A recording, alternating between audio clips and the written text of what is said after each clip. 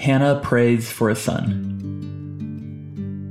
There was a man from Ramathaim Zophim in the hill country of Ephraim. His name was Elkanah, son of Jeroham, son of Elihu, son of Tohu, son of Zuph, an Ephraimite. He had 2 wives, the first named Hannah, and the second Peninnah. Peninnah had children, but Hannah was childless. This man would go up from his town every year to worship and to sacrifice to the Lord of armies at Shiloh, where Eli's 2 sons, Hophni and Phinehas, were the Lord's priests. Whenever Elkanah offered a sacrifice, he always gave portions of the meat to his wife Peninnah and to each of her sons and daughters. But he gave a double portion to Hannah, for he loved her even though the Lord had kept her from conceiving. Her rival would taunt her severely just to provoke her, because the Lord had kept Hannah from conceiving.